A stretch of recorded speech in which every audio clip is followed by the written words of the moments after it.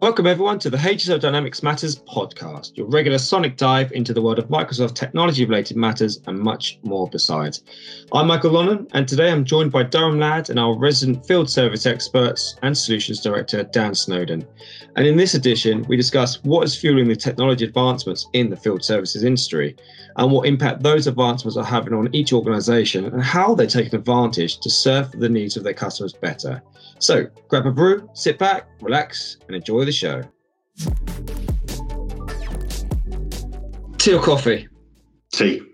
How'd you have it? Very dark but white. Is that a Durham thing?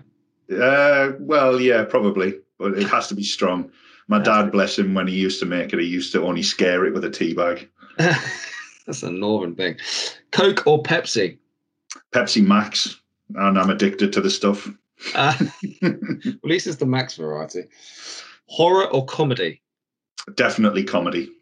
Definitely comedy. Cloud or on-premise? Cloud. Used to be on-premise because I'm getting quite old now, but yeah, I've had to fully adopt the cloud in the last few years and I love it. It's changing things, doesn't it? It's really advanced a lot of people's use of technology, I think. Yeah, and I think, when you think back to, yourself when you started back in the industry, when you did, you can remember those times when cloud was sort of a new thing or didn't exist, and you now try and get yourself back into that mindset, and it's a very difficult thing to do.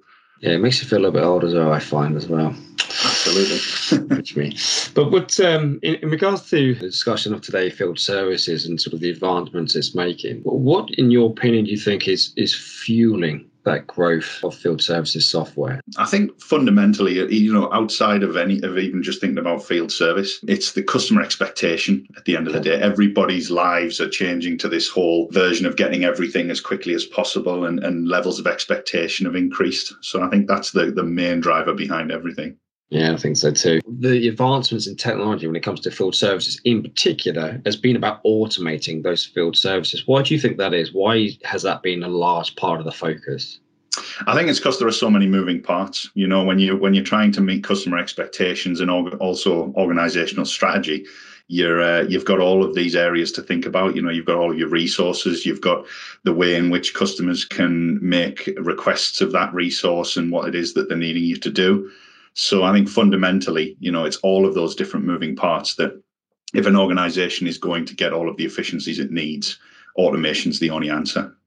How would most organizations do it today then if they weren't able to use more advanced technology to automate those processes? How do they typically do it today? Pen, paper, clipboard, Excel spreadsheet. It's unreal. Still? Absolutely. Yeah. The amount of people we talk to whose organizations are still dependent on those sorts of capabilities are unreal. I'd imagine a lot of the people listening to the podcast now are probably thinking, yeah, in some degrees, we're probably still using some of those things ourselves. I would imagine so. And even, it's a little bit churlish of me to sort of say that everybody's in that sort of boat. But in all honesty, there's an element of being on the scale somewhere between being fully automated and still relying on elements of the business that have pen and paper or Excel spreadsheets. And yeah, I think there'll always be an element of it, even no matter how far we take things. People are just comfortable in that. But for a field service organisation who is able to get some investment into new software, able to automate some of those processes, what sort of advantages does that give them? Well, I mean, fundamentally, again, it all comes back to that customer experience. It's the ability to not only work out what number of resources you need, when you need them, starting to identify trends, so seasonal resourcing, for example,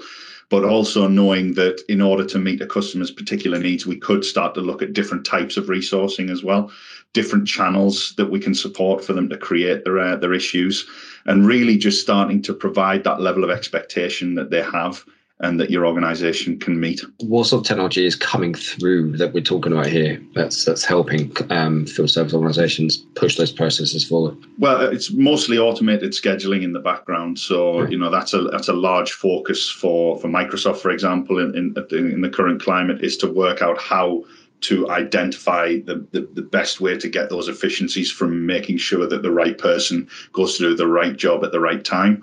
And really increasing those first-time fix rates, but also reducing the amount of time you need to send people out. And that's where mixed reality's got a big future to play, I think, as well. Where do you think that fits in it? How do you think that's helping? Where can you see that working?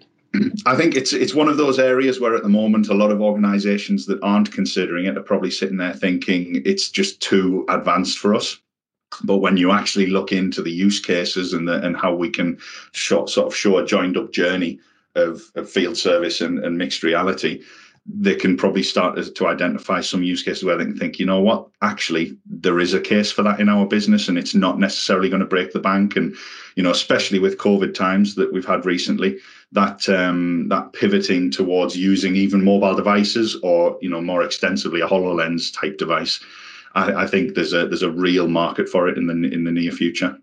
Do you think, and I've seen a lot of the HoloLens demonstrations and it looks amazing, it looks fantastic. Do you think Microsoft are pushing to try and make it a little bit easier for companies to adopt? Because you look at it and you think, well, actually, this is so advanced, this is going to be so out there that it's going to be completely irrelevant to me, and it's probably going to be quite expensive. Do you think Microsoft are trying to change that now, make it more, I don't know, accessible?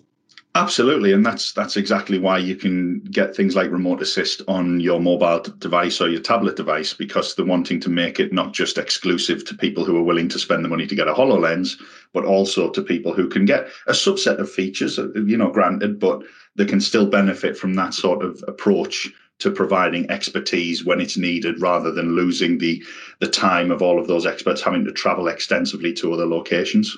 Okay. And for organizations then are wanting to invest in new technology, who are wanting to look at their processes and think, well, how can we automate a lot of this? Where do we begin? I guess the question for you is, where would you advise for those organizations to start? They need to really work out what their main driver is. You know, what is the main efficiency they're trying to get? Because as I mentioned earlier on, you know, it's not just about resource scheduling. There are so many moving parts when it comes to a field service implementation. It can be thinking about, you know, what type of resources are we wanting to work with in the business? What type of services and products are we wanting to utilize within this area of the platform? How are we wanting to engage with not just customers, but people representing customers in that sort of B2B or B2C approach? And how even we can look in things like asset management and the wider scope in which all these capabilities are continually being released that can benefit those areas as well. So there's so many areas in which you could start, and then that's where a partner like ourselves comes in handy. Okay. And you mentioned earlier on that a lot of the drive for change is customer expectations. What do you think is fueling a change in expectation? Well, I think, you know, without mentioning specific company names, I think there's one particular behemoth of an organization that have fundamentally changed everybody's expectation when it comes to purchasing goods or services and how those goods and services are delivered, and how you can consume it across multiple devices, and how it's basically at your convenience rather than the organizations who provide those products and services. So yeah, fundamentally, I think you have to look at that sort of experience that is available elsewhere that is now driving the level of expectation. And that's really the beauty of technology, I think, that one or a small number of organizations and the innovations and the approaches that they're taking that is usually completely off the wall actually transforms the approach for a lot of other organizations. They just wouldn't be thinking about it unless those other organizations change things. And the one you mentioned, which I'm sure everyone's going to be familiar with, there are many other organizations out there, the room booking and the taxi booking and all those sorts of organizations. They're just changing the way things are being done. Absolutely. And if you know, as we mentioned earlier on, Michael, if we think back 10, 15 years ago, you know, all of these things were beyond belief as to where they would get to. You know, I sometimes think back to what it was like being on a night out and getting a taxi, and, you know, just having to queue in the freezing cold weather in the northeast of England, waiting for an hour in a queue.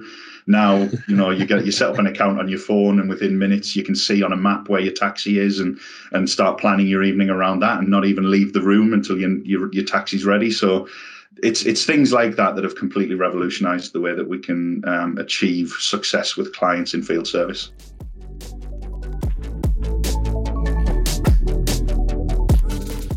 If you were to take field services out of this discussion, many of the challenges and changes that Dan talked about can actually be applied to any business in any industry, such as an over-reliance on manual processes, including the old Excel and pen and paper, being driven and shaped by customer demand, and adopting technology to meet those demands, technology of which is becoming increasingly accessible in cost and in use, I might add.